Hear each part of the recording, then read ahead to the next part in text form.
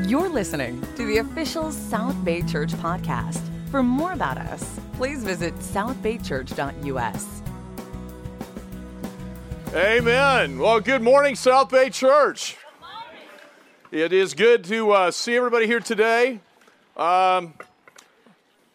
This may be a wisdom call, and it may not be the wisest on my part right now, but I just feel like I've been to church, and I think it's time to go home. That was absolutely amazing. Thank you, Betty, worship team, tech team, all of those of you that have made this possible for us here today. My name is Steve Morici, and I have the incredible privilege and honor of being able to be a part of this amazing fellowship that we call the South Bay Church. You know, I just got to start out with something that happened to me last night. You guys ever have one of those nights where you're just kind of like, what the heck is going on? We got any contact wearers in the audience here? No, very few of you that are willing to admit it. I am. You know, you ever had those, well, there's a few of you. Occasionally I'll go to bed at night and forget to take them off. Yeah. They are dailies, they're disposable. Well, last night I remembered. I know my wife's like, wow, really? I went to take them off. I guess they had gotten a little dry. I went to pull this one off. You know, you get the thing open on up and you grab and it snapped back. But I had part of it in between my thumb and my index finger. And I'm just praising God. The other part managed to work its way out last night. But I was flooding, I was irrigating, I was doing everything under the sun to get rid of that thing. And it kind of rolled on back to the backside of the eye. So I figured you guys would be encouraged by that this morning. Let's just say today is a much better day, amen? You know, we do want to thank all of you that are here in person, and I really want to appeal to those of you in the digital audience. If you're of good health, we want to encourage you to be a part of this fellowship. If you've got health issues or other implications, we totally understand. And to those of you visiting for the first time here and online, welcome. It's great to have you here this morning. We're continuing our series of on the book of Romans backwards. And today the primary text will be, I've got a few that will kind of veer off the path to a little bit here today, but primarily Romans 6 is what we're going to be looking at. And as we turn to God's Word, we're going to consider how God intends to use His church, this family, our presence in this world as a means of revealing His character to this lost world. We're also going to take a look at the power that the gospel brings and how the gospel can break the chains of our past, freeing us up and equipping us to win as many souls as possible. You know, when I got the title, or I was assigned the, well, I did have a choice in this, I think, sort of, kind of. I do appreciate this series in a huge way, but the title of the message this morning is Break Every Chain. With that, you know, it was probably kind of a no-brainer on Brian's part, but I had to call him and request Betty to sing that for us. As I did the communion song, he's all, bro, we already got that hooked up. So did my heart good as we get started off here this morning. But I think just thinking through life, how many times have you felt chained down, restricted, or bound to past events, maybe even some current events in your life today? A situation, a relationship, a regret. You know, maybe it's being a part of a toxic environment, bad friendships, addictions, sexual desires, drugs, anger, you know, overextending ourselves. And many of us tend to carry baggage with us. Now, this may come as a shock, but probably everybody here has baggage. We've got baggage. And the baggage is something that begins to act as a form of entrapment or shackles or prison when it comes to our lives. It can hold us captive. It can ultimately make us think that there's no way to break free from them. And there's a psalm that I had the opportunity to read years ago. There was a book that was written entitled Some Sat in Darkness. Some of you have read that book. Many more of you are probably very familiar with the psalm. It's pretty intense. Psalm 107 verse 10 says, "Some sat in darkness, in utter darkness, prisoners suffering in iron chains. And then they cried to the Lord in their trouble, and he saved them from their distress. He brought them out of the darkness, amen, the utter darkness, and he broke away their chains. Let them give thanks to the Lord for his unfailing love and his wonderful deeds for mankind. For he breaks down gates of bronze and he cuts through bars of iron. You know, when it comes to sin, whatever form it comes in, it could be addiction. You know, Rhett talked about this a little bit last week, things that we don't want to do that we do in Romans 7. I heard that. Well, I'm telling you, my wife just keeps it light, right? But, you know, it just seems like there are things that we want to change up in our lives, and we can feel like we're prisoners. We're chained to the very thing that we want freedom from. We may even hate the thing that it is that we're doing. You know, Romans 7, 18 through 19, again, Paul describes it, Rhett talked about it, but despite the fact that we may feel like we're imprisoned with no way out, as we saw in this psalm, the thing that's awesome is we have a promise from God that he has the power to cut through every chain that binds. Everything that binds us, everything that holds us back, everything that weighs us down and trips us up. You know, in this passage, Psalm 107, it tells us that if we cry out to the Lord in our time of trouble, he will come and he will rescue us out of this place of distress. Why? Because God loves us. Amen? This passage of Scripture also reminds us that we don't have to be perfect before we go to God. What this says to us right here is we could be at the absolute lowest point of our life, at a place where we may have tried hundreds of times to get free of on our own and failed. And all we have to do is to cry out to him. With that cry, there does need to be a willingness to surrender ourselves to him as well. You know, in Romans 6, in God's perfect timing, God Almighty will come in with his strength and break every chain. He's able to open the door to any prison, anything that we find ourselves bound to or imprisoned by, and then free us to walk in his plans and purposes that he has ultimately set aside for us. You know, we talk about freedom. We just came off of Memorial Day. Most of us are familiar with the quote that freedom comes at the cost of blood. And we can see that as something that repeats itself throughout our history time and time and time again. Everybody seeks freedom. Just ask the people that are escaping from other countries trying to come to the United States. And I think when it comes to the U.S. in particular, freedom is an incredibly high virtue that we want. It's one of the most sought after things of anything. But freedom in Christ is not the same as physical, political, or economic freedom. You know, it does remind me a little bit of Juneteenth when it came to the Emancipation Proclamation that went out on January 1st in 1863. It represented freedom. But not everyone was a recipient. We know that when it comes to justice, there are things that we're still working out today. But for those people in Texas, it took 2.5 additional years and the national troops showing up to release 250,000 slaves that had already been freed by the Emancipation Proclamation, but it took an executive order, which we know today as Juneteenth. When we talk about this kind of freedom, when we talk about spiritual emancipation, ultimately that would be from sin. It's kind of similar for each and every one of us. We go back, we look at our lives, the time that we spend in darkness.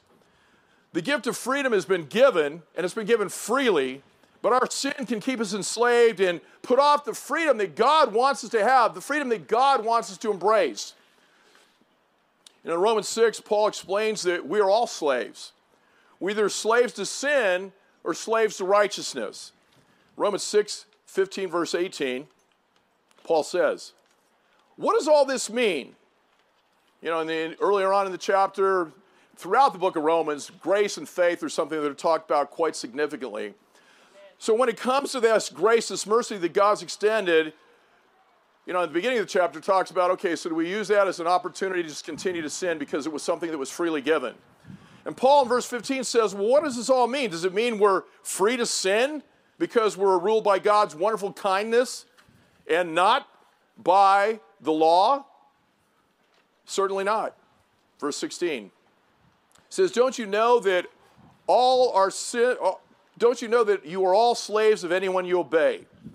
You can't be slaves of sin and die, or you can be obedient slaves of God and be acceptable to him.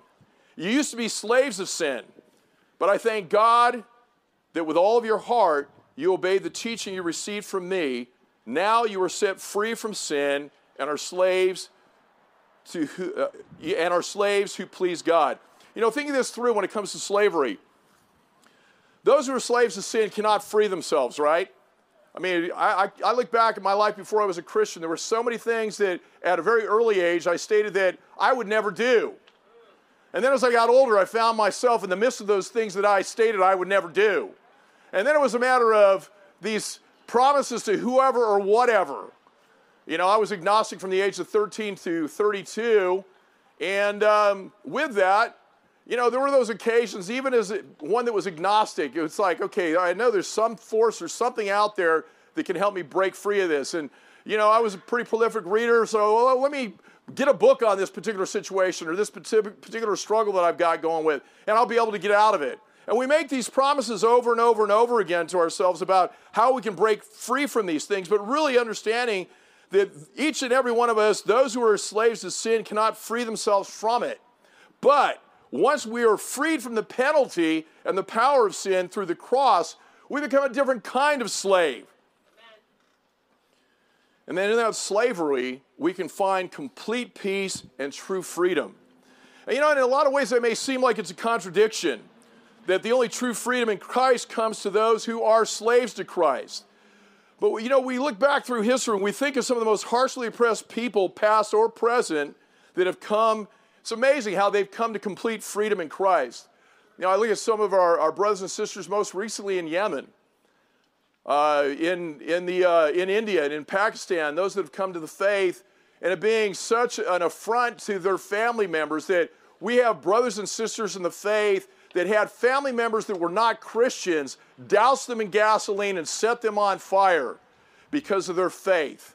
So we talk about, you know, that being a slave to Christ, it's amazing. We look back at the martyrs that we see, the roll call of the faithful, the opposition they had, how as long as they were Christ-focused, they had freedom. And eventually those chains were broken forever based on the deed that they had already received when they entered the waters of baptism, which was an opportunity to spend eternity with God in heaven. You know, when it comes to the word slavery, it means a lot. And it can trigger a lot. It is a means of degradation, insult, a lack of justice, hardship, inequality. But the biblical model shows us that the true freedom of slaves, those surrendered to Christ, will experience joy, peace, and hope. And these are the only products that really mean anything when it comes to true freedom. And it's a freedom in a lot of ways we'll never really know completely in this life. There are 124 occurrences of the word slave, doulos, in the New Testament of the word, which means someone who belongs to, in the Hebrew, it actually means someone who belongs to another, or a bondslave with ultimately no ownership or rights of his own. Unfortunately, most modern Bible versions today have gotten away from that. They've kicked the word slave out of the Bible, and they changed it to servant or bondservant. But keep this in mind, a servant works for what? A servant works for wages. And with that work, who benefits because of that work? Servant, right? I mean, they're fulfilling a job for whoever it is they're working for, but ultimately they get something back. They get something from the individual that they're working for. Now, the Christian, on the other hand, we have absolutely nothing that we can offer to God, to the Lord, in payment for forgiveness. And ultimately, he or she totally is owned by the master. And let's think about the price that was paid for this ability to be in this relationship with God. We're owned by a master who bought each one of us through the blood of Jesus Christ that was shed on the cross. Christians are purchased by the blood and are the possession. Again, we've been bought at the price of blood. We are the possession of our Lord and Savior. We're not hired by him, but we do belong to him. Amen? So how do we break the chains of the law? Well, let's start for a moment here and just kind of walk through that a little bit. The law of God was revealed to Moses, and it's recorded in the first 5 books of the Bible, the Torah. It consists of 600 plus laws that needed to be upheld in order to maintain a right relationship with God. Now, this law, the Torah, when you think it through, really provided no hope of really anything whatsoever other than helping us see how far and why we fall short of God. Now, that in itself might sound a little discouraging, right? Yeah. I've got good news for you here this morning. There's a sledgehammer that came over 2,000 years ago that will break each and every chain that enslaves, and his name is Jesus Christ. God sent the personified version of himself, Jesus, down to earth to set us free from the chains of the devil by dying on a cross for each and every one of us. You know, as we've already seen in Romans 8, verse 1, it says, therefore, there is no condemnation for those who are in Christ Jesus. And this would be a good scripture to memorize because I don't know about you, there are times in my life where the stuff from my past comes back to haunt me. Sometimes I act on it, other times I don't. But one of the things that's always affiliated or associated with it is this sense of guilt. And in Romans 8, verse 1, this has got to be something that excites us and fires us up. There's no condemnation for those who are in Christ Jesus. So how do we get into Christ Jesus? Well, in Romans 6, verse 3, it reads, or don't you all know that all of us who were baptized into Christ Jesus were baptized into his death?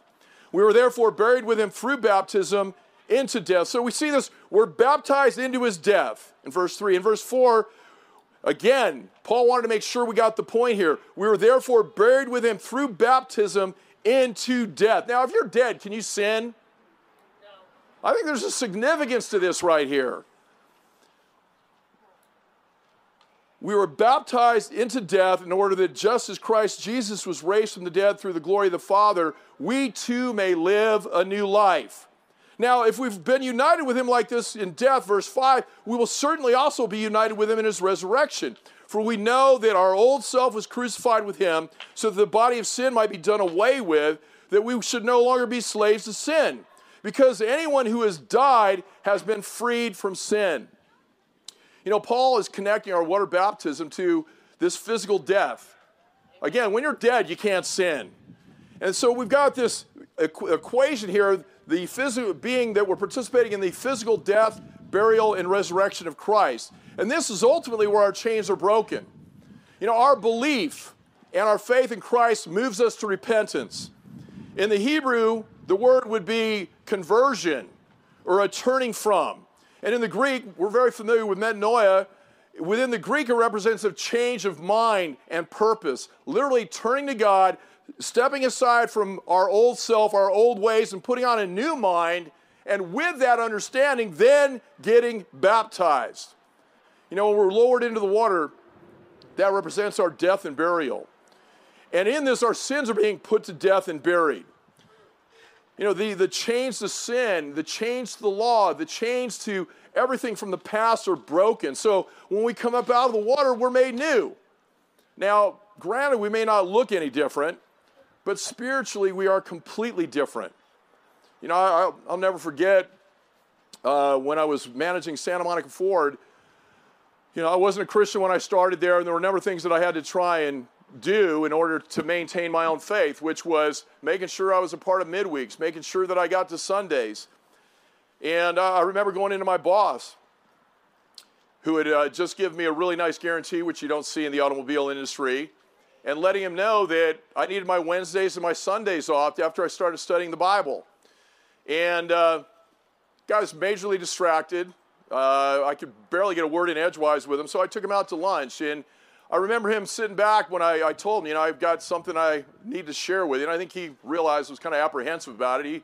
He looked pretty concerned. I don't know if he thought I was dying or what, but, you know, and then I kind of dropped the bomb. It's like, you know, Mark, you're a great guy. I love the dealership. I love what you guys have done for me.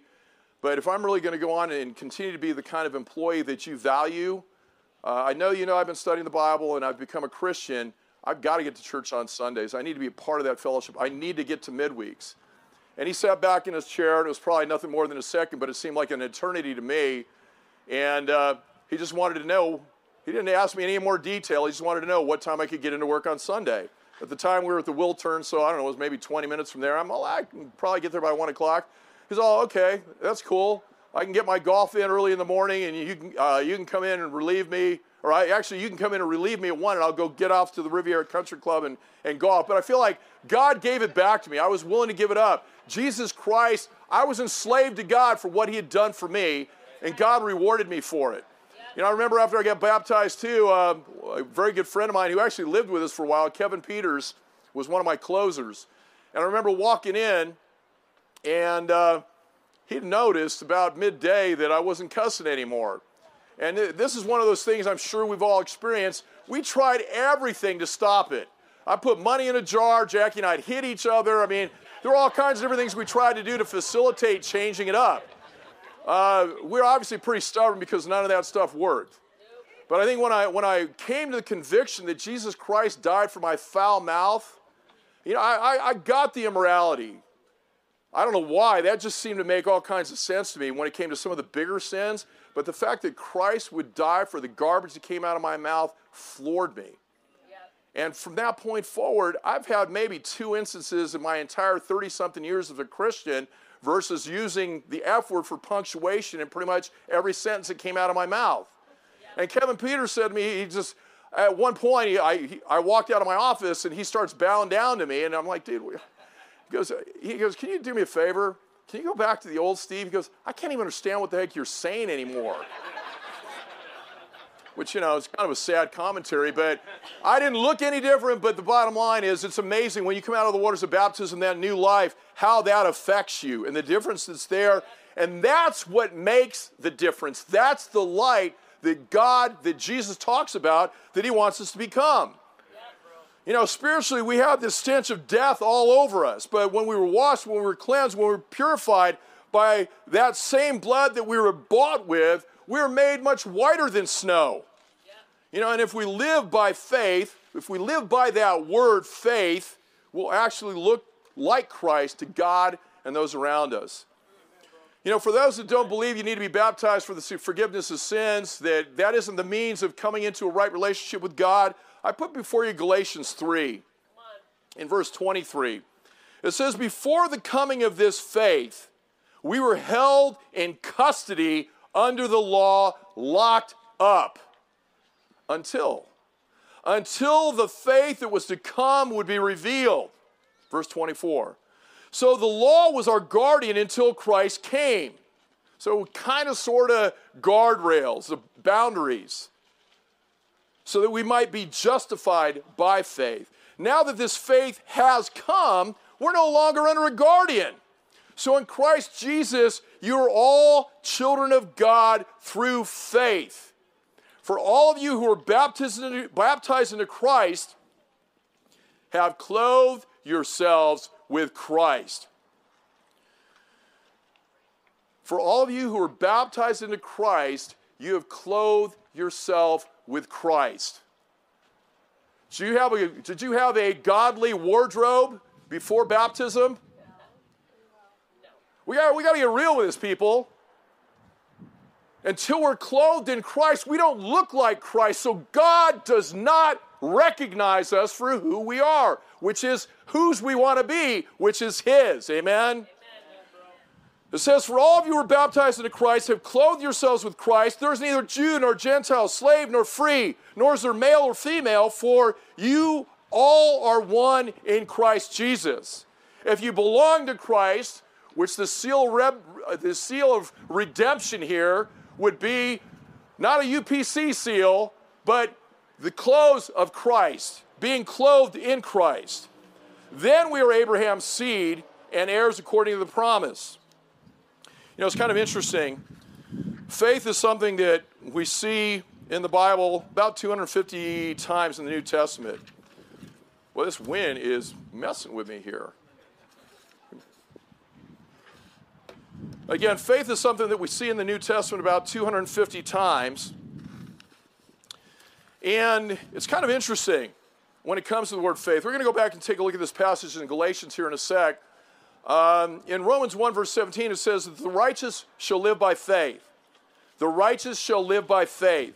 Well, we go to John 1. What does John 1 tell us about faith? What does it tell us about Jesus? The Word was there when? In the beginning. Capital W, the Word. It was there for the creation. It was with God. And John the Baptist goes on to say that the Word is who? God. So, keeping this in mind, all of this revolving around faith, we're going to have it up there on the screen in a sec here.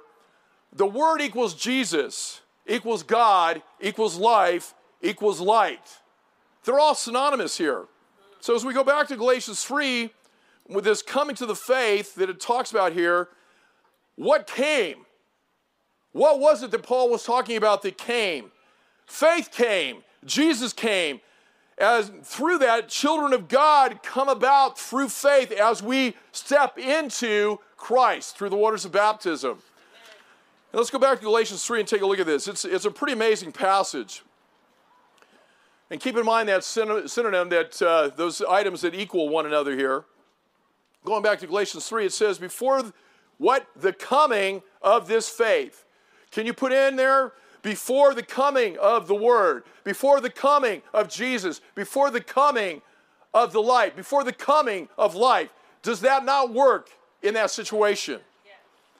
We were held in custody under the law, locked up until what came? Again, it says faith, but what is the significance of faith? The Word. If we don't get into the Word, if we don't believe the Word, what could we possibly have faith in? Faith is the belief in the promise of what God gives us through His Son, Jesus Christ, which again is synonymous with the Word.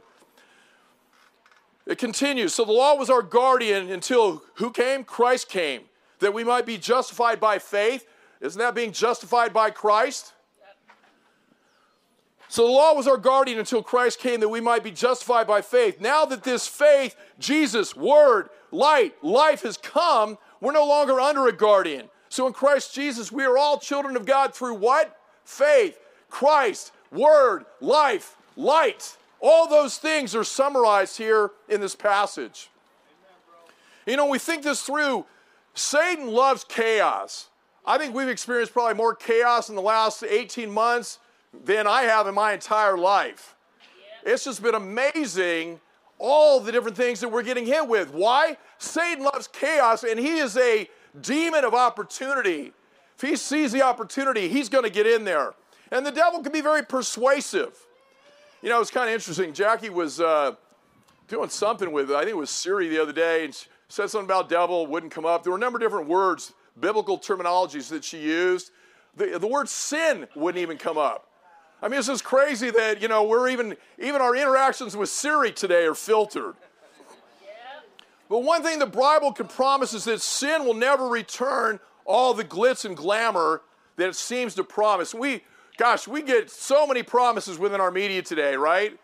I mean, I loved Instagram when it first started out. It was just people's lives and what was going on. Now it seems like every individual that I have a relationship that posts has got an advertisement in between every one of those posts, you know, with a little shop tag at the bottom. You know, wherever we look, there's glitz and glamour that Satan is trying to seemingly get us to embrace. And while it may seem pleasurable at the time, it ends up leaving us empty inside. And Paul addresses this in verse 12.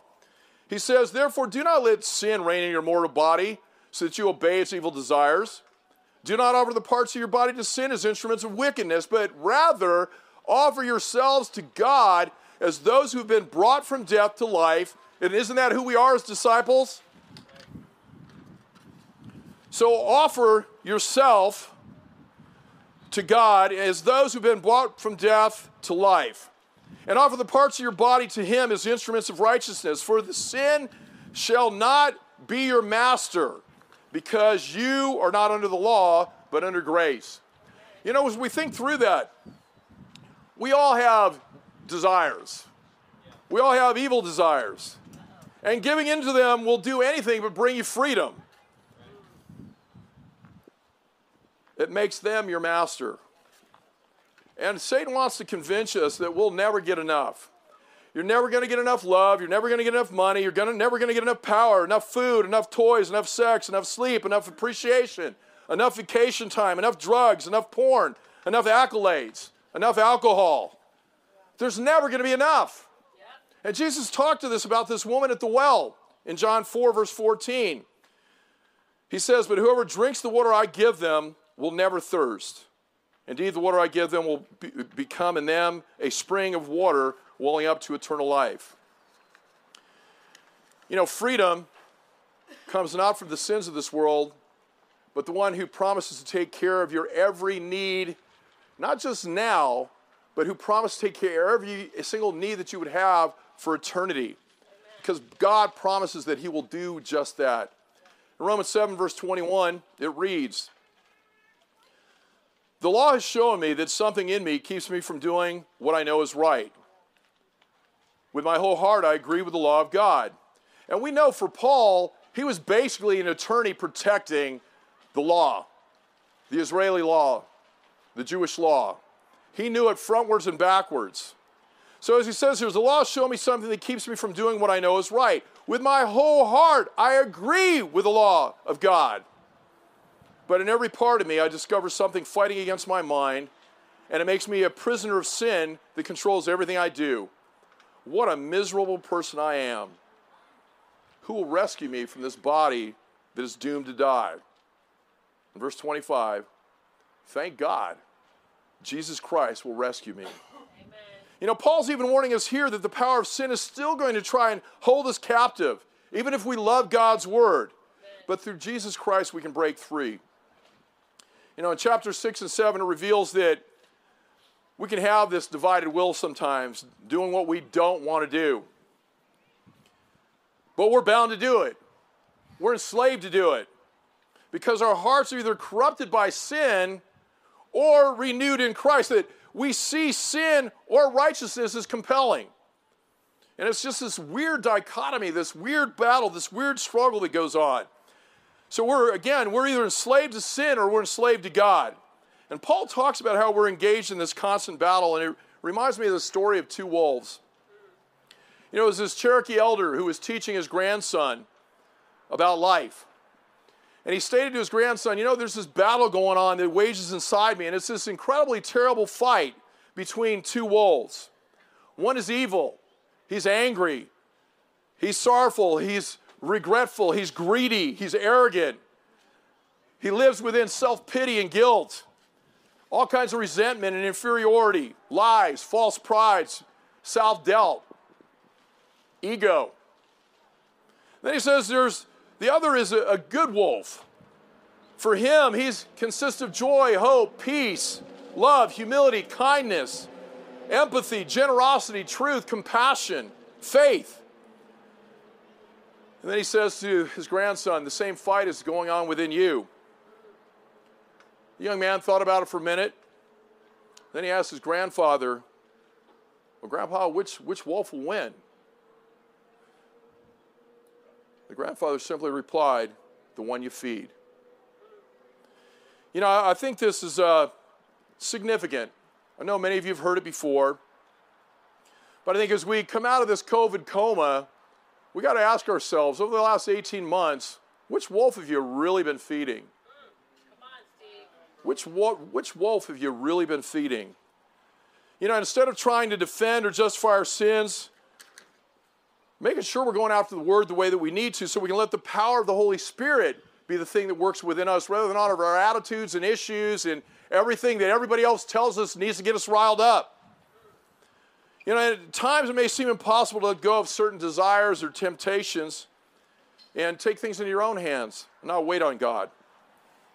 You know, if you take the time and pray and read God's word, you'll become more in tune with the Holy Spirit. And your desires will ultimately take a shift.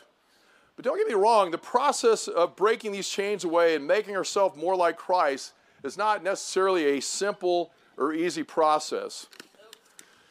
You know, I look at my own life through the years. You know, there were a lot of things that I had to overcome before I became a Christian, before I came into the kingdom. There were a lot of things that I needed to work on. and ultimately deconstruct. I look at my upbringing, being adopted. There were a lot of things there. Lack of self-esteem, just this fear of abandonment. And in a lot of instances, I think a lot of the anger and the rage I had was a means of keeping a distance between me and other people so that I couldn't be hurt. When it came to even friendships, I'd kind of keep people at an arm's distance because the idea of having been abandoned, which is how I felt as a young man, I think obviously understanding that a woman's able to go full term and give their child up for a better opportunity, it's a huge deal. But as the child of that, it doesn't necessarily make it easier with that understanding because it doesn't make sense.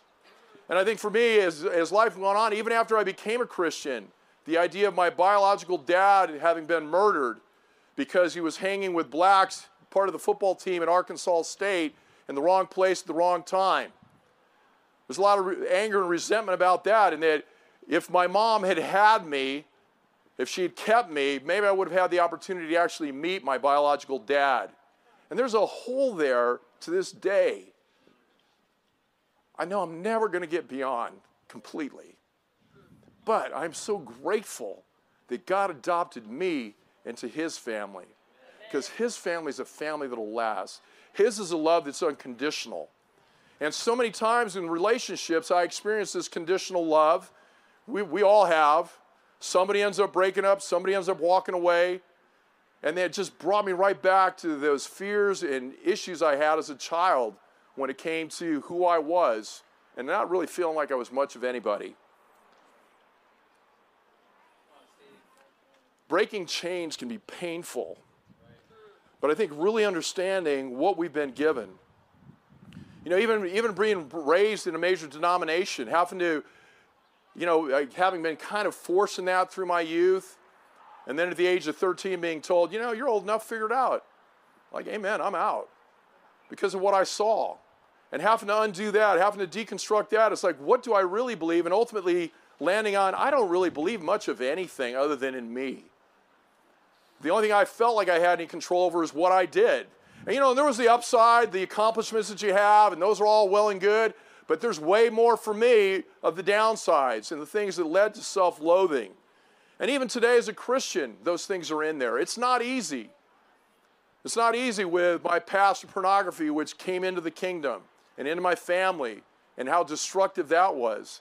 It's not easy still wrestling with, I'd much rather put my fist through a wall than have to think it through and pray about it and get the right perspective and let go of the anger and forgive.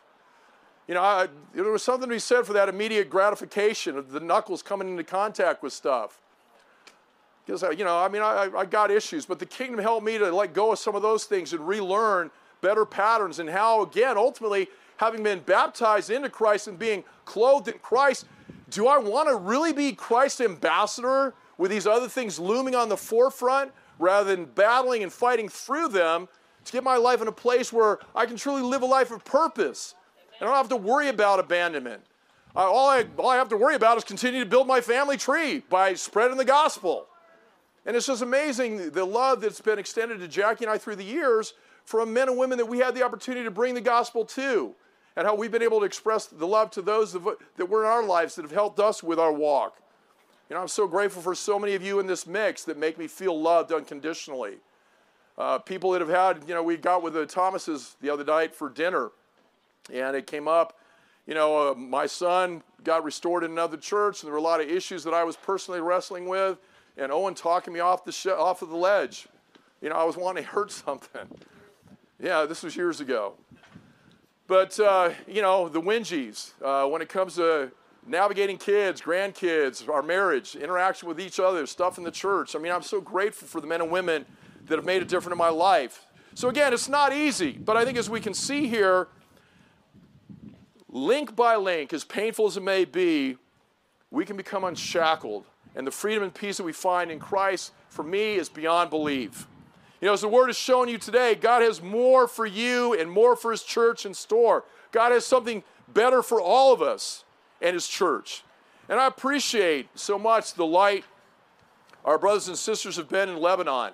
And I know you're going to hear me talk about it from time to time, but the peace that Jesse found in her dad passing because she knew he was a disciple of Jesus Christ. I still, to this day, cannot believe the transition that she was able to make with all the loss that had been suffered over there. Members of the church dying, members of family members dying, the explosion, poverty, no electricity, limited food, all these different issues. And to see her literally glowing as she shared with us her last hours with her dad was amazing. And that's the power of the Word. So why remain chained to the things which Christ died to set us free from? I think really understanding today, as we land the plane, you have the opportunity to be set free and given a new life.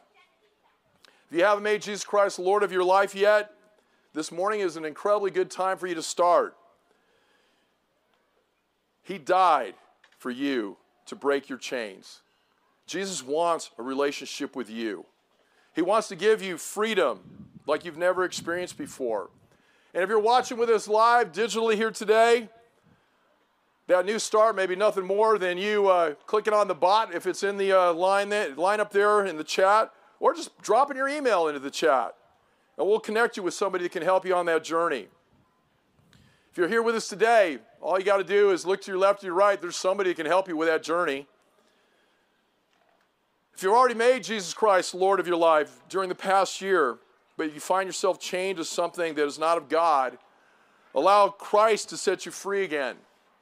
Start by getting back into the Word and getting real about where you're at spiritually and getting help from the individuals in your Bible talk or the individuals you have a discipling relationship with. And ultimately by rededicating or renewing your relationship with Christ today. Christ wants you to experience faith. He doesn't want you to experience religion. Christ wants you to experience faith. Christ wants each of us to experience true life that can only be found in Him. Today, chains will be broken. The question is, are you willing to let Christ break every chain in your life and be freed? Let's go ahead and bow our heads and go to Father in prayer for communion.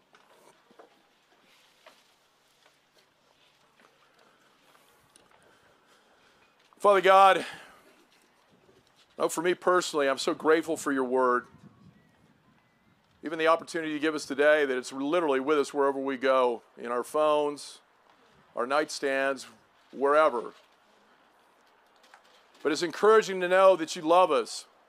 It's so encouraging to know the extremes that you were willing to go to. Every step of the journey, from the garden to what we have today, the law that you established to protect us, but so much more so, the fact that you were willing to come down in the flesh yourself, be willing to be nailed to a cross, to bleed, to die, but ultimately after 3 days to rise from the dead so that we'd have the opportunity for our sins to be forgiven, that we'd be given the opportunity to be clothed in Christ. Father, for those of us that are disciples, help us to never lose sight of the incredible gift of salvation and the price that was paid so we could break free from the slavery that Satan wants to keep us in, to be able to be enslaved by you in a life that's full, a life of hope, a life of peace, a life of purpose, and a life that gives us the ability to help others break their chains as well.